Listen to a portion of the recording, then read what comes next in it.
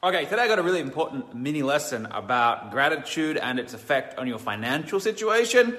Every single day I get something along the lines of this.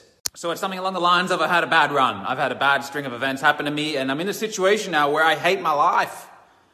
But I'm looking for a way to make money. And if I get the money, then things will be sort of better. I hate my life, but I need to make the money. And so I'm not trying to negate or undermine that things happen to people. Things really do happen. We have injuries, we attract accidents, people die, people kill themselves, get disease, we get fired, and all this shit. Things really do happen.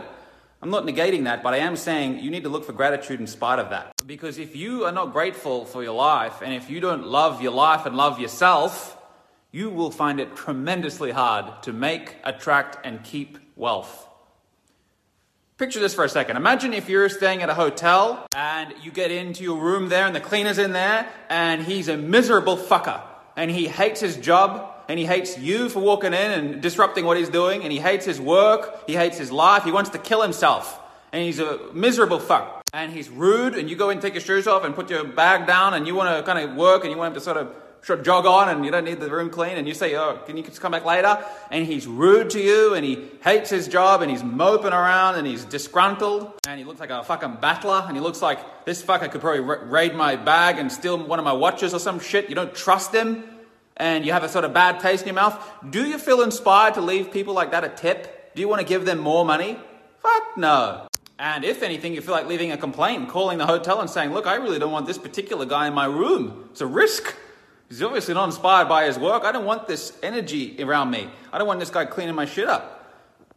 But on the other hand, you get the cleaner in there who is grateful for their role. They love their life. They love their job. They're grateful for the opportunity to be able to have employment in such a great country and such a great company and a great hotel. And they love their work and they do it with enthusiasm and they're listening to music and they do a great job and they come in with the intention to serve you at the highest possible level and they're polite and they do the little bed folding down thing and leave the chocolates and maybe leave a little handwritten note. They go the extra mile. They're inspired by their work. They're grateful. You want to give them a tip. You want to pay them. So when we're talking about other people, it's obvious and natural that we want to pay people who are inspired by their lives and people who love their lives.